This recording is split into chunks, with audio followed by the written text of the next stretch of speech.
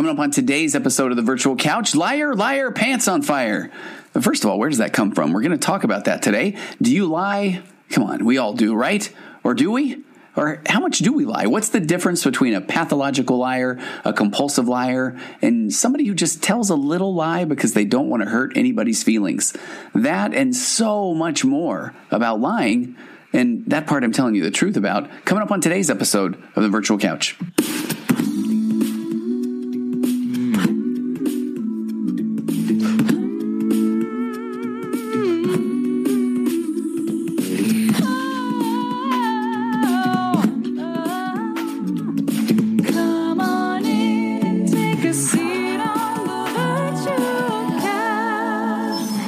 Hey everybody, welcome to episode 234 of the Virtual Couch. I am your host, Tony Overbay. I'm a licensed marriage and family therapist, certified mindful habit coach, writer, speaker, husband, father of four, ultramarathon runner, and creator of The Path Back, an online pornography recovery program that is helping people reclaim their lives from the harmful effects of pornography. If you or anybody that you know is trying to put pornography behind them once and for all, and trust me, it can be done in a strength-based, hold the shame, become the person you always wanted to be kind of way, then head over to pathbackrecovery.com, and there you will find a short ebook that describes 5 myths that people fall prey to when trying to overcome or put pornography in their rearview mirror, in the blinders, once and for all. Again, that's pathbackrecovery.com. And I am doing a weekly Q&A call that is associated with the Path Back. And so if you are interested in that, you are also welcome to shoot me an email at contact@pathbackrecovery.com and find out a little bit more. You can come check out the Q&A calls.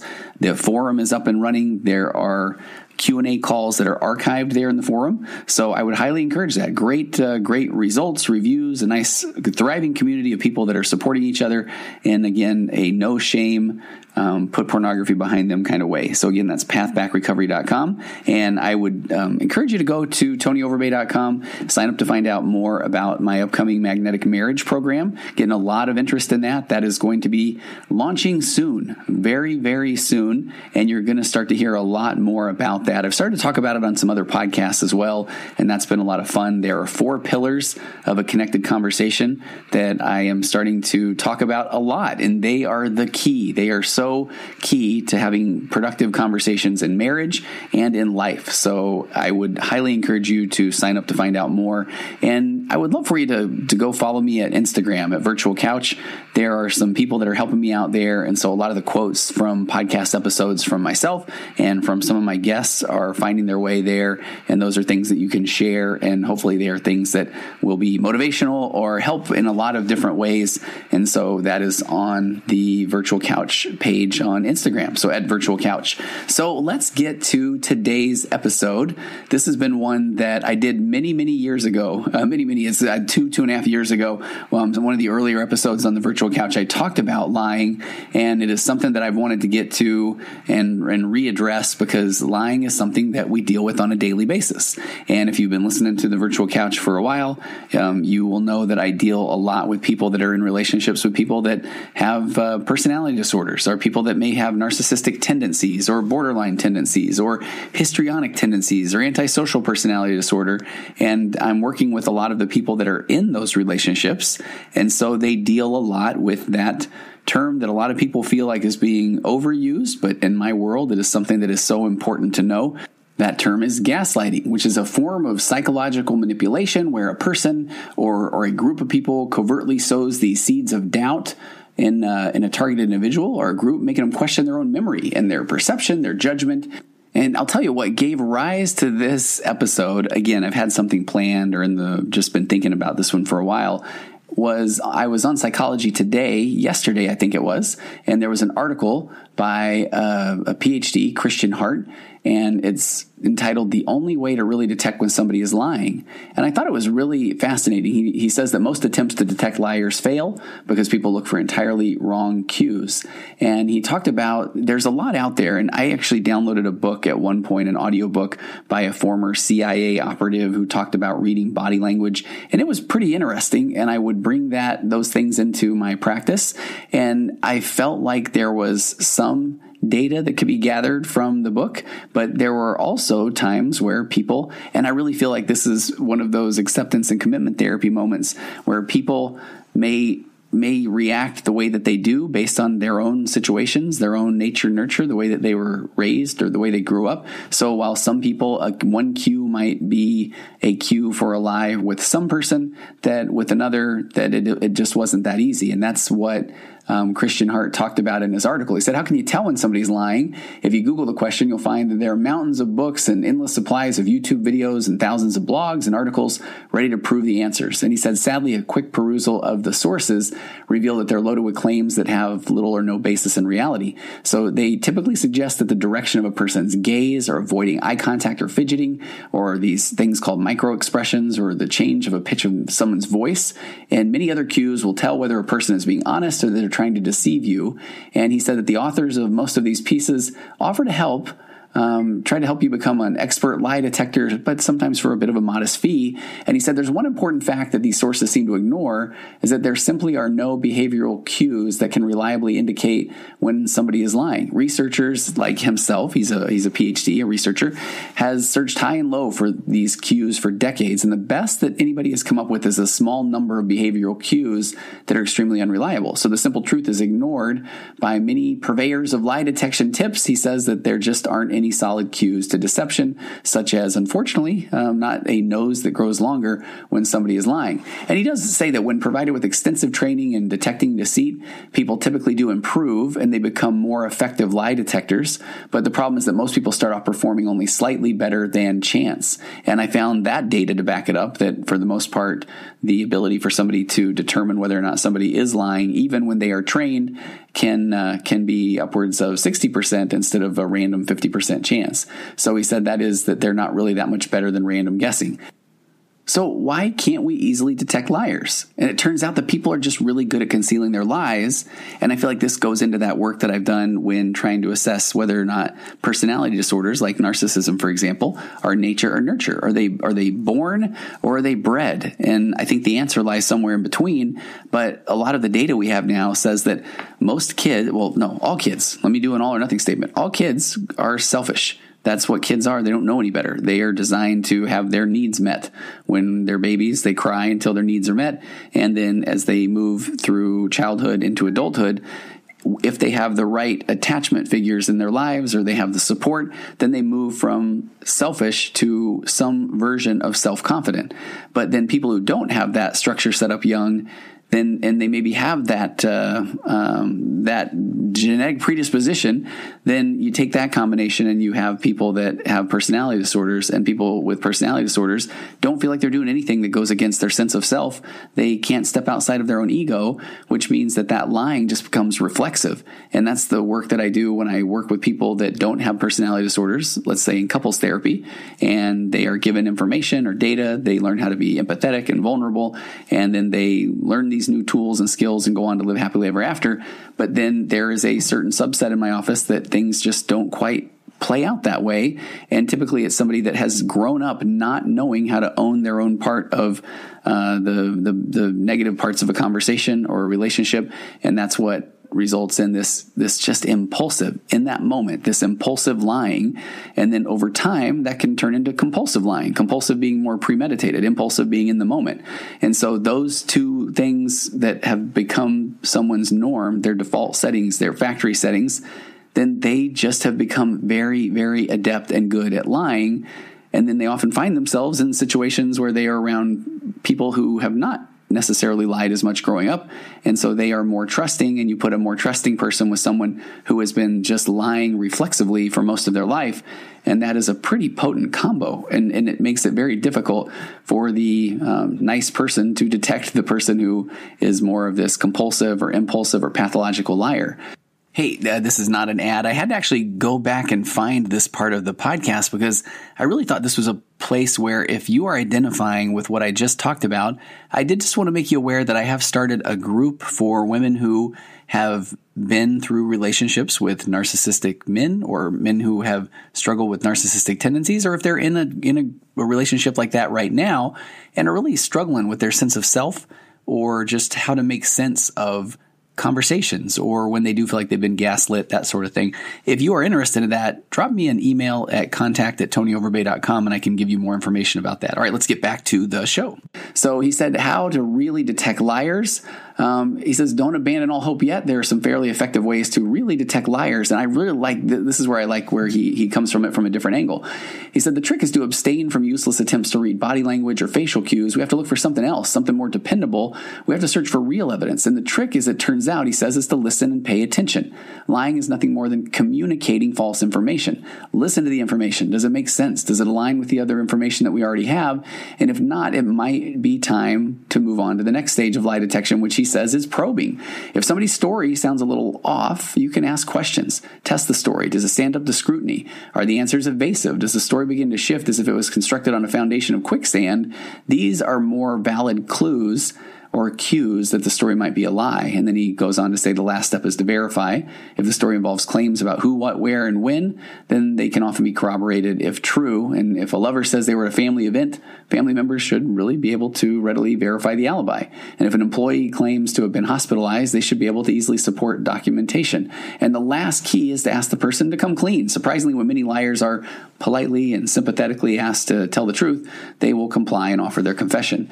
And he goes on to talk about one study that examined how people actually caught liars in their day-to-day lives. And it turned out that only about 2% of the people said that their verbal or nonverbal cues helped them root out the liars. Instead, they most frequently reported methods that where they were tracking down information from third parties, an alibi that doesn't come through, physical evidence, receipts, phone records, credit card bills, and solicited confessions. So he ends his article by saying, how do you really detect liars? Stop searching for useless cues such as body language and start paying attention to what is being said. Like a detective, investigate the claims to see if they actually align with the evidence in this world. Now, the reason I feel like I'm kind of rushing through that is my 4 pillars of a connected conversation that I've been talking about in previous episodes and when I've been being interviewed by other people, that this does depend a little bit on your context in where are you having these conversations and what is the goal. If you're desiring to have a connected conversation with someone, then there is a framework. There's a way to do this effectively. In my 4 pillars of a connected conversation, I do say that you need to start by assuming good intentions, that even if someone is lying in front of you, that is not something that they woke up and thought, I know how I can hurt my spouse, is that I will tell a lie. But most likely that lying comes from some deep unmet need or some behavioral pattern that has been occurring over the years or their own deep insecurities. But the challenge can be that concept of, I don't know, what's calling them out on it, that doesn't work. Here comes the world of psychological reactance, of telling someone that, hey, I know you're lying. I've got all this data that backs it up. That is typically not going to be met with someone who has had a pattern of lying, maybe throughout their lives. That is not going to be the aha moment where they say, oh my gosh, you're right. I've been lying this whole time about everything, and now it will come clean. So in my 4 pillars of a connected conversation, I talk about assuming good intentions, pillar 1. And pillar number 2 is you actually can't put out that message of just flat out saying you're lying. So that leads to pillar number 3, which is questions before comments. And I like that. I think combining my 4 pillars of a connected conversation with Christian Hart's article, where that leads to, hey, tell me more. Tell me more about where you were. And now, who were you with again? What was that like? What did they say? What did you guys do? Did you hang out for a while? Or then where'd you go next? And so a lot of times that is going to be, you're not putting someone, backing them into a corner, and you're not saying, well, I don't believe you. Because when you just flat out say, I don't believe you, in comes that psychological reactance. The person's backed into a corner, and now they're almost, you can watch them go into fight or flight mode. And I feel like that's where you see those impulsive lies, those lies that just come out of thin air because the person feels backed into a corner or trapped. But often, and I feel like one of the best ways to test this theory is with teenagers, if you happen to have them. But if they're telling you a story of that, no, I was with my friends. Oh, where were you at? What were you guys up to? We were doing this, oh, wow. Who was with you? What was that like? Tell me more. And it may sound like I'm saying, hey, try to catch them, but, approach it with sincere curiosity and a desire to know more, to tell me more about that. And oftentimes that is what is going to have someone feel like they are in a better position or a safe place to possibly even open up and say, you know what? I really wasn't there, or, I'm not telling the truth. But if you just lay into somebody and say, I don't believe you, you're almost handing them an opportunity to not tell the truth. You're handing them an opportunity to fire back and get angry. So that's where I feel like the beauty of asking more questions, and not by saying, hey, I noticed that your eyes shifted to the right. I don't believe you. And that's what I love about this article. Now, while we're talking about lying, impulsive lying, compulsive lying, I thought it might be interesting to just intersperse some of these. I found a pretty amazing website that just had a lot of facts about lies and deception. And there are some things that I think were pretty fascinating. Honest, healthy living. According to a study done by the University of Notre Dame, telling the truth can improve your health. The study found that telling fewer lies per week improved both mental health and physical health. Participants who told fewer or no lies reported fewer complaints, such as feeling tense and having headaches, compared with the control group, which was allowed to continue lying. So telling the truth is not only good for your soul, but it is also good for your body. It's good for your mental health. 60% of people lie at least once in a 10-minute conversation, according to a study published by the Journal of Basic and Applied Social Psychology. According to the research, people do this because they want to be likable and they want to be viewed as competent. And this means that even during a brief conversation, somebody's probably telling a lie or two. Hey, are you ready for a pretty cheesy segue? Here's something I'm not lying about. That is how you can be helped by the folks at BetterHelp.com. If you go to BetterHelp.com/virtualcouch, you get 10% off your first month's fees of counseling, and this is with real licensed professional counselors, licensed professional therapists that are in your area, and you can approach them anytime, day or night. Go through BetterHelp.com/virtualcouch, and you can do a quick intake form. You can be talking to somebody as soon as 24 to 48 hours. They have a sliding scale of payment if you're going through some financial challenges, but you really need help, because a lot of times that's when you need help the most, when you can't afford it. So the folks at BetterHelp.com are aware of that, and again, go to BetterHelp.com/virtualcouch. You can do what now over 1 million people have done, have been connected with licensed professional counselors, licensed marriage and family therapists, and these are people that are highly trained and able to help you with any of the problems: anxiety, depression, OCD, and with a variety of therapeutic modalities. My favorite, acceptance and commitment therapy or cognitive behavioral therapy, and you can be communicating with them soon, and you can do it in a way that's comfortable for you, not having to sit in an uncomfortable waiting room or venture outside of the house. If that is not something that you want to be doing right now, you can communicate through Zoom, or you can text or even email your therapist. And there is an article on BetterHelp.com that talks about text therapy. I've even done it a time or two with a client, and it has been pretty fascinating. As long as you can type pretty well, that you can be pretty effective in moving the ball forward and helping someone with their mental health challenges. So do what over 1 million other people have done. It is time to get on top of your mental health. The New Year's coming up. Don't you talk about a New Year's resolution? Resolve to work on your mental health and put yourself in the best position you can be to be a better husband, a better father, a better parent, and just make the most of this life. We only have one time where we're on this the earth anyway, so don't you owe it to yourself to get that mental health together, and you can do so by going to BetterHelp.com/virtualcouch. Don't hesitate. Go there today. Okay, a couple of more fun facts. That one says lies find a way. Our brains adapt to lying, and this can actually cause us to lie more as time goes on. According to, it's called The Slippery Slope of Dishonesty, published in Nature Neuroscience. Lies can grow over time. What they call self-serving dishonesty increases the more we do it. And as such, these lies can grow larger and larger. Lying is like a plant. The more you feed it, the larger it grows. This one I thought was pretty fascinating. A rare condition referred to as pseudologia fantastica is a type of pathological lying. According to the Unusual and Rare Psychological Disorders, a handbook for clinical practice and research, pseudologia fantastica is when people lie, telling eloquent and interesting stories, sometimes bordering on the fantastic, that are told to impress others. These stories may seem to be just on the verge of believability and often involve the patient assuming important and heroic roles. It's a hard condition to diagnose, and like the book title suggests, it is quite rare. There's one that says, human lie detector. This is a quote. People suck at telling when someone else is lying. Studies show that people can tell when lying is about as accurately as they can call a coin toss, about 52% of the time. And that kind of goes along with this concept of shifty eyes. The commonly held belief that people fidget or look away when they lie isn't true. So we've even been lied to about lying. Now, the blame game. Researchers have tried to figure out why we are so bad at catching liars, and one theory believes that there's not one obvious cue for us to look for. Again, as I mentioned earlier, that no one's nose grows like Pinocchio. So we have to rely on a lot of complex and varying signs that change from person to person, and we're viewing it through our own lens. So we actually have inaccurate information on how to detect lies, like looking for shifty eyes.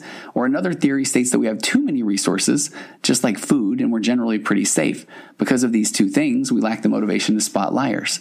So evidence shows that when safety and food are scarce, our ability to detect lies increases. So if you have to take a lie detector test, bring your donuts, because they will make the people giving you the test less able to spot your fibs.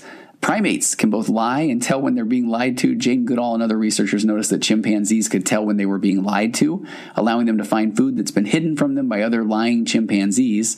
And capuchin monkeys also know when to ignore false alarm calls when lying capuchins are just trying to lure them away from their food. And this one's pretty fascinating. There's a disorder called aphasics. And so aphasic people who have had the left cerebral hemisphere of their brain damaged are better at detecting lies than people without the damage. And that's because aphasic people cannot put complex sentence structure together. So then they have to rely on the nonverbal cues. And so they are slightly better at spotting lies than that coin flip that we were talking about before. One more, fool me once, shame on you. People who have had high emotional intelligence are more likely to fall for emotional lies. A study published by the Legal and Criminal Psychology tested people with high emotional intelligence and found the ability to perceive and express emotion lowered their ability to detect when they were being lied to. Hey, actually, let me throw out a couple more of these fun facts. I'm going to get to one more article. Age matters. Unsurprisingly, we lie the most when we're teenagers. Between the ages of 13 to 17, the age that we lie the least when we are ages 6 through 8 years old, and we find kids lying as early as 2 years old. But here's the one I wanted to get to, honesty and attention deficit. Children with attention deficit hyperactivity disorder, ADHD, struggle with executive functioning and therefore can have trouble with lying. So, silver linings abound. As a card-carrying member of the ADHD inattentive type, formerly known as ADD, that is some good news that impulsive nature of the ADD or ADHD brain makes it a little more difficult to lie. If anything, we impulsively kind of blurt out the truth. So what about white lies? White lies can be good. According to Barbara Greenberg, a clinical psychologist in Fairfield County, Connecticut, she says that individuals of all ages who have empathy understand that sometimes telling little white lies can protect other people from getting hurt unnecessarily. Most people, she says, that I've come across tell me these little white lies because they understand that 100% honesty all the time may not be beneficial. A white lie, she explains, spares people from unnecessary hurt. This is the traditional, do I look fat in these jeans? What did you think about dinner? How was my talk? People who tell them should be praised for their kindness and the good outcome that usually comes from not saying potentially hurtful comments. But white lies, she says, may harm you emotionally. At the same time, Dr. Brewer emphasizes the importance of paying attention to the way that we respond to somebody. The fact is, she says, that not telling the truth can take its toll on it's not always about the person who the white lie is being told to. So it could affect you, actually. For example, she says that somebody who always tells others that all is good when it comes to an ailing parent in an effort to avoid discussions about how serious their health issues can be, can eventually face far stressful experiences. When that parent eventually passes away, for example, the person who always conveyed that all is well, that response ends up may feel more emotionally broken, finding it more challenging to accept the help they need from others, and emotional help that they could have received all along had they not, in essence, fibbed about everything being great. White lies can also initiate mistrust between individuals, and the kind of white lies that are told to avoid one's own personal accountability can at times compromise one's integrity, Dr. Brewer adds. So they may convey kindness, but then at what cost? So sometimes telling white lies often depends on the situation, Dr. Brewer says. For example, consider a woman who has not seen her mother for several months. The daughter's gained noticeable weight, yet the mother responds by excitingly declaring that she looks great. Dr. Brewer says, I emphasize during psychotherapy sessions with my patients that context helps to find meaning. So when we look at the context of a mother saying you look great when she clearly sees that her daughter has gained weight, it can be acceptable because it reflects the intention of the white lie, which is kindness, protection, and unconditional love. Otherwise, white lies, especially when told to avoid personal accountability, can start a cycle of mistrust between people, ultimately compromising integrity, she adds. So therefore, it's important to ask ourselves when it is and isn't appropriate to deliver the hard, honest truth and when it's best to step back and offer a more delicate response. More often than not, it's about finding a balance between the two. And this is where I go to that point of everybody has their own individual sets of values. And one of the biggest examples I give is that value of honesty. And if I have a couple in my office, and if we were doing a values exercise, it can be really tricky if let's say the husband says that honesty is not one of my core values. Now that can sound horrific, but I always mention that if the husband grew up in a home where there was brutal honesty and it really broke people down, if mom was told that I absolutely didn't like dinner tonight, or you don't look good in those jeans, or, I can't believe you just said that. That's ridiculous. If people grew up in a home like that, then they may have more of a value of kindness or a value of compassion. And they may kind of telling some of these white lies might be something that is more of a value-based activity. But if somebody grew up where there was an absolute disregard for honesty whatsoever, which I hear a lot of that when people grew up in homes where there was perhaps a personality disorder involved, a little narcissism or borderline personality disorder, and somebody grew up and their parent or parents were never taking accountability for things that they said, never owned their own part of conversations. Or I gave a podcast on accountability a few weeks ago, and in that episode, I gave an example where if a mom shows up to pick up a kid and shows up 2 hours late and the kid's been waiting outside at the high school, and if the kid comes into the car and is upset and irate because they're human and they say, I can't believe you're late. I can't believe it took you so long to pick me up. If the mom immediately says, you will not talk to me that way. I can't believe you talked to me that way. Get in the car and you're grounded. Then that mom is actually modeling not taking ownership or accountability for their actions. So you can see that people's own core values around things like honesty, compassion, integrity, authenticity, that those things will come from their childhood experiences. And they'll either come from seeing a wonderful childhood experience modeled, or they may be completely the opposite. They call those sometimes transformational figures, where somebody does the opposite of the way that they were raised or the way that they saw things growing up. And finally, let me spend a little bit of time on that concept of pathological liar or compulsive liar. And even before I do that, I started the episode by talking about that phrase, liar, liar, pants on fire. And I kind of chuckled, and then I did a quick Google, and I thought I would find out where that originates. And as many things do, I think about the story of Ring Around the Rosies, how it ties back to the bubonic plague. But liar, liar, pants on fire harkens back to the Salem witch trials, as far as I can tell. And so a liar would be burned at the stake as a witch, or if a witch was brought in, if they were found to be a liar, then that would lead to the liar, liar, pants on fire. So once again, there is history that has ruined a nice, fun childhood idiom or expression. All right, let's go to talking about the compulsive liar or the pathological liar. So I'm going to go back to, this is the episode I did on lying. It was actually episode 33, so almost 200 or over 200 episodes ago, which is kind of mind-blowing. So lying is this according to Dr. Robert Feldman. He says lying is part and parcel of everyday life. He is a professor of psychological and brain sciences and deputy chancellor at the University of Massachusetts in Amherst. And he says, in a sense, lies are the lubricants that move social interaction forward, says Dr. Feldman, who wrote The Liar in Your Life. So he goes on to talk about compulsive versus pathological liars. He said, compulsive liars tell stories that they think want to be heard, while pathological liars continue to lie even when they know that you know they're lying. So compulsive versus pathological. Out of control lying is known as compulsive or pathological lying. So in that scenario, that out of control scenario, the definitions can be fluid. But then again, compulsive liars have a need to embellish and exaggerate. It says Paul Ekman, who is a professor emeritus of psychology at the University of California in San Francisco, and he is the author of Telling Lies, among other books.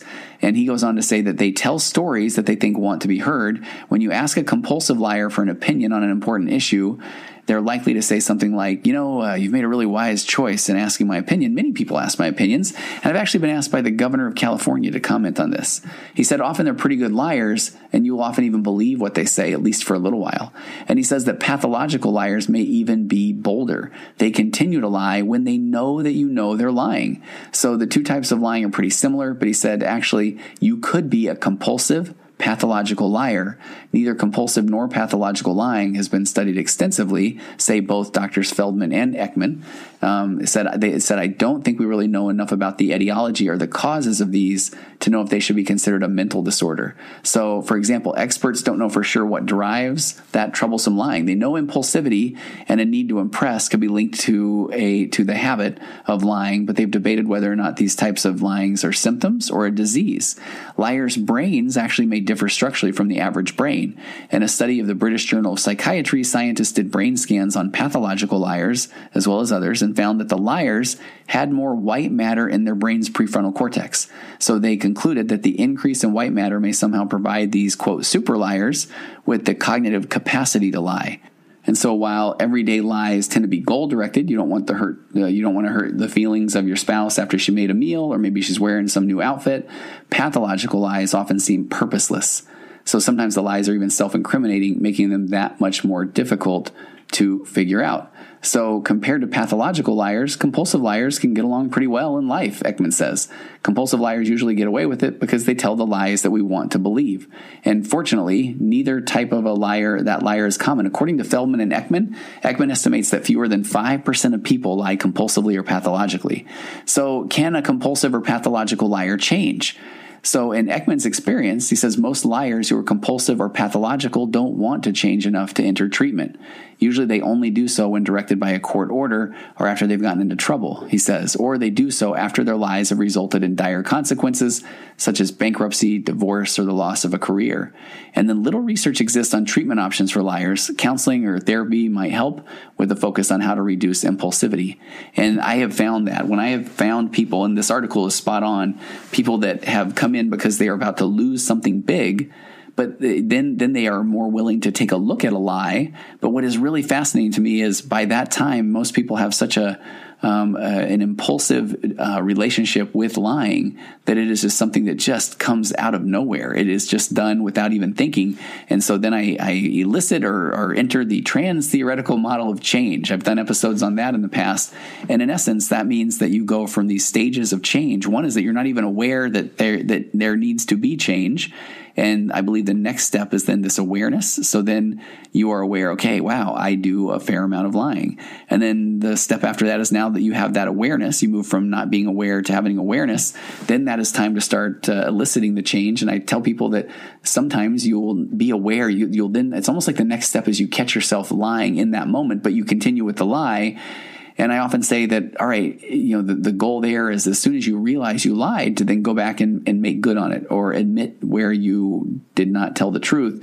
And you're basically at that point with that awareness starting to walk backwards, this regression kind of a concept of where it went from I wasn't aware.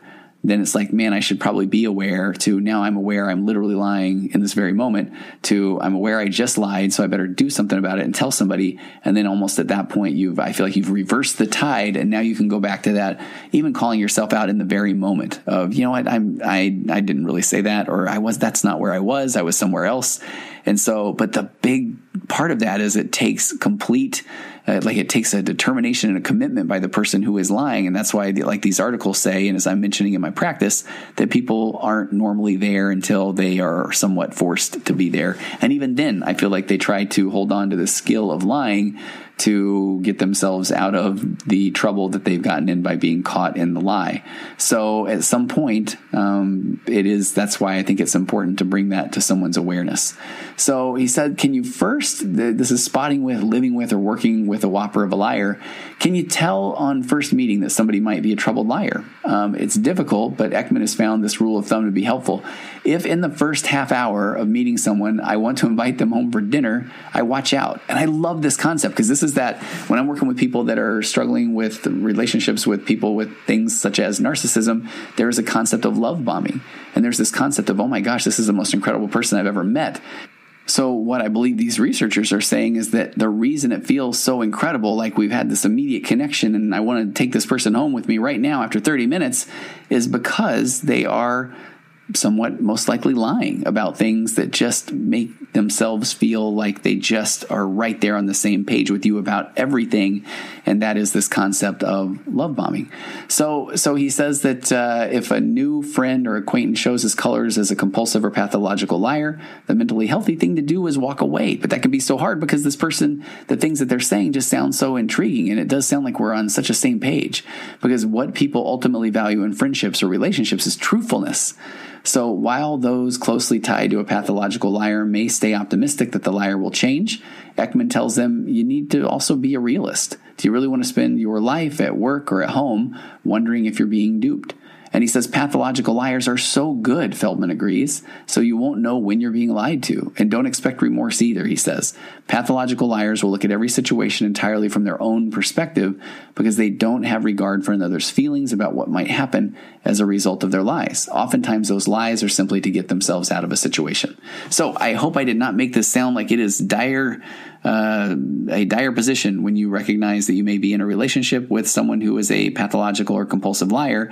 If anything, like within all things, awareness is the key. Now you are aware. It doesn't mean that you even have to go running out of the home right now, but just begin to be more aware, begin to take note, and you can slowly start to take action. You can start to stand up for yourselves a bit more. Be aware of what that gaslighting principle is. And if you know that you're not crazy, if you know that you are right about a situation, that's okay to say, I respectfully disagree, and then step out of the situation. Let me kind of end by sharing, there's 5 things I often talk about when people are trying to figure out their relationships when they've been with a narcissistic individual. And the first one of those is to raise your emotional baseline, which means self-care. Do things that will make you feel like you are in a good position to take on life, to make good decisions. The second one is, I always say, get your PhD in gaslighting. Understand what it is, because once you have that understanding and awareness, then you can root it out. You can recognize it, and you can not fall prey to gaslighting. You can know that, no, I'm right about this, even if he's telling me that I'm crazy and I never said that and he never said that. And the third thing is to learn how to disengage from unproductive conversations. I think that one is key. When you know, okay, I'm being gaslit, then just kindly excuse yourself from the conversation. And that is what number 4 is. The rule is setting boundaries. And a lot of times people have confusion over boundaries, but that boundary is saying, when the conversation is going in this direction, or when I feel like I am being gaslit, then I am going to set a boundary of, I'm going to exit that conversation. And then the 5th part, this is the one that has to do with when I'm honestly working with people who are in relationships with people with personality disorders, and that is to realize that there is nothing that I will say or do that will cause that aha moment, that epiphany, where they will go, oh my gosh, you're right. I didn't realize I've been lying my entire life. And that sounds a bit it doesn't sound as strength-based as I normally like, but it is actually quite empowering when one realizes that they are trying to walk on eggshells, tiptoe, do, say, or be the right person so that they can deliver a message to their partner that will not be used against them. And that's not a healthy way to be in a relationship. All right. Hey, I appreciate you taking the time. I hope that you have a wonderful rest of your week. If you have hung with me this far, then, and if you're interested, I have begun a group for women who are in relationships with people that may be struggling with narcissistic tendencies or narcissistic personality disorder, whether they're in that relationship or whether they're trying to put some distance after the breakup or a divorce, and there's still that hold of the trauma bond. If that's the case, then please reach out to me at contact@tonyoverbay.com, or you can go through the website, and I will give you more information on that group. Okay, have an amazing day, and taking us out as per usual is the wonderful, the talented Aurora Florence with her song, It's Wonderful. Compressed emotions flying past our heads